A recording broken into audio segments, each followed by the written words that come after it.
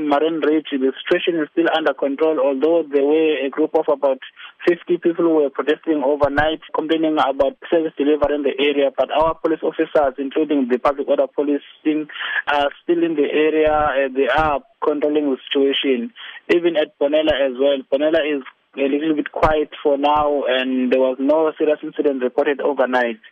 But we are also appealing to the members of the community that they must please try and resolve their differences or their problems.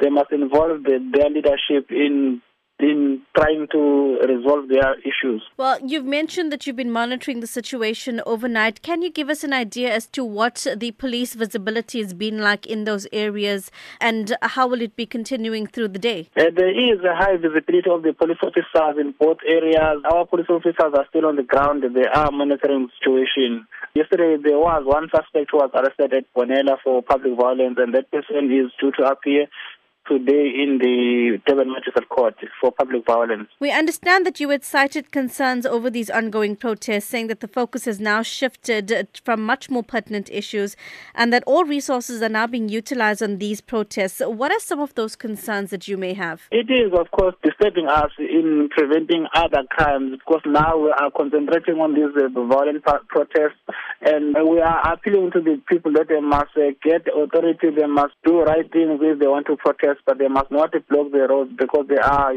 preventing other people who want to make use of the roads. They can't make use of those roads. And we are appealing to them that they must not block the roads, because it is really not right to block the roads for other road users.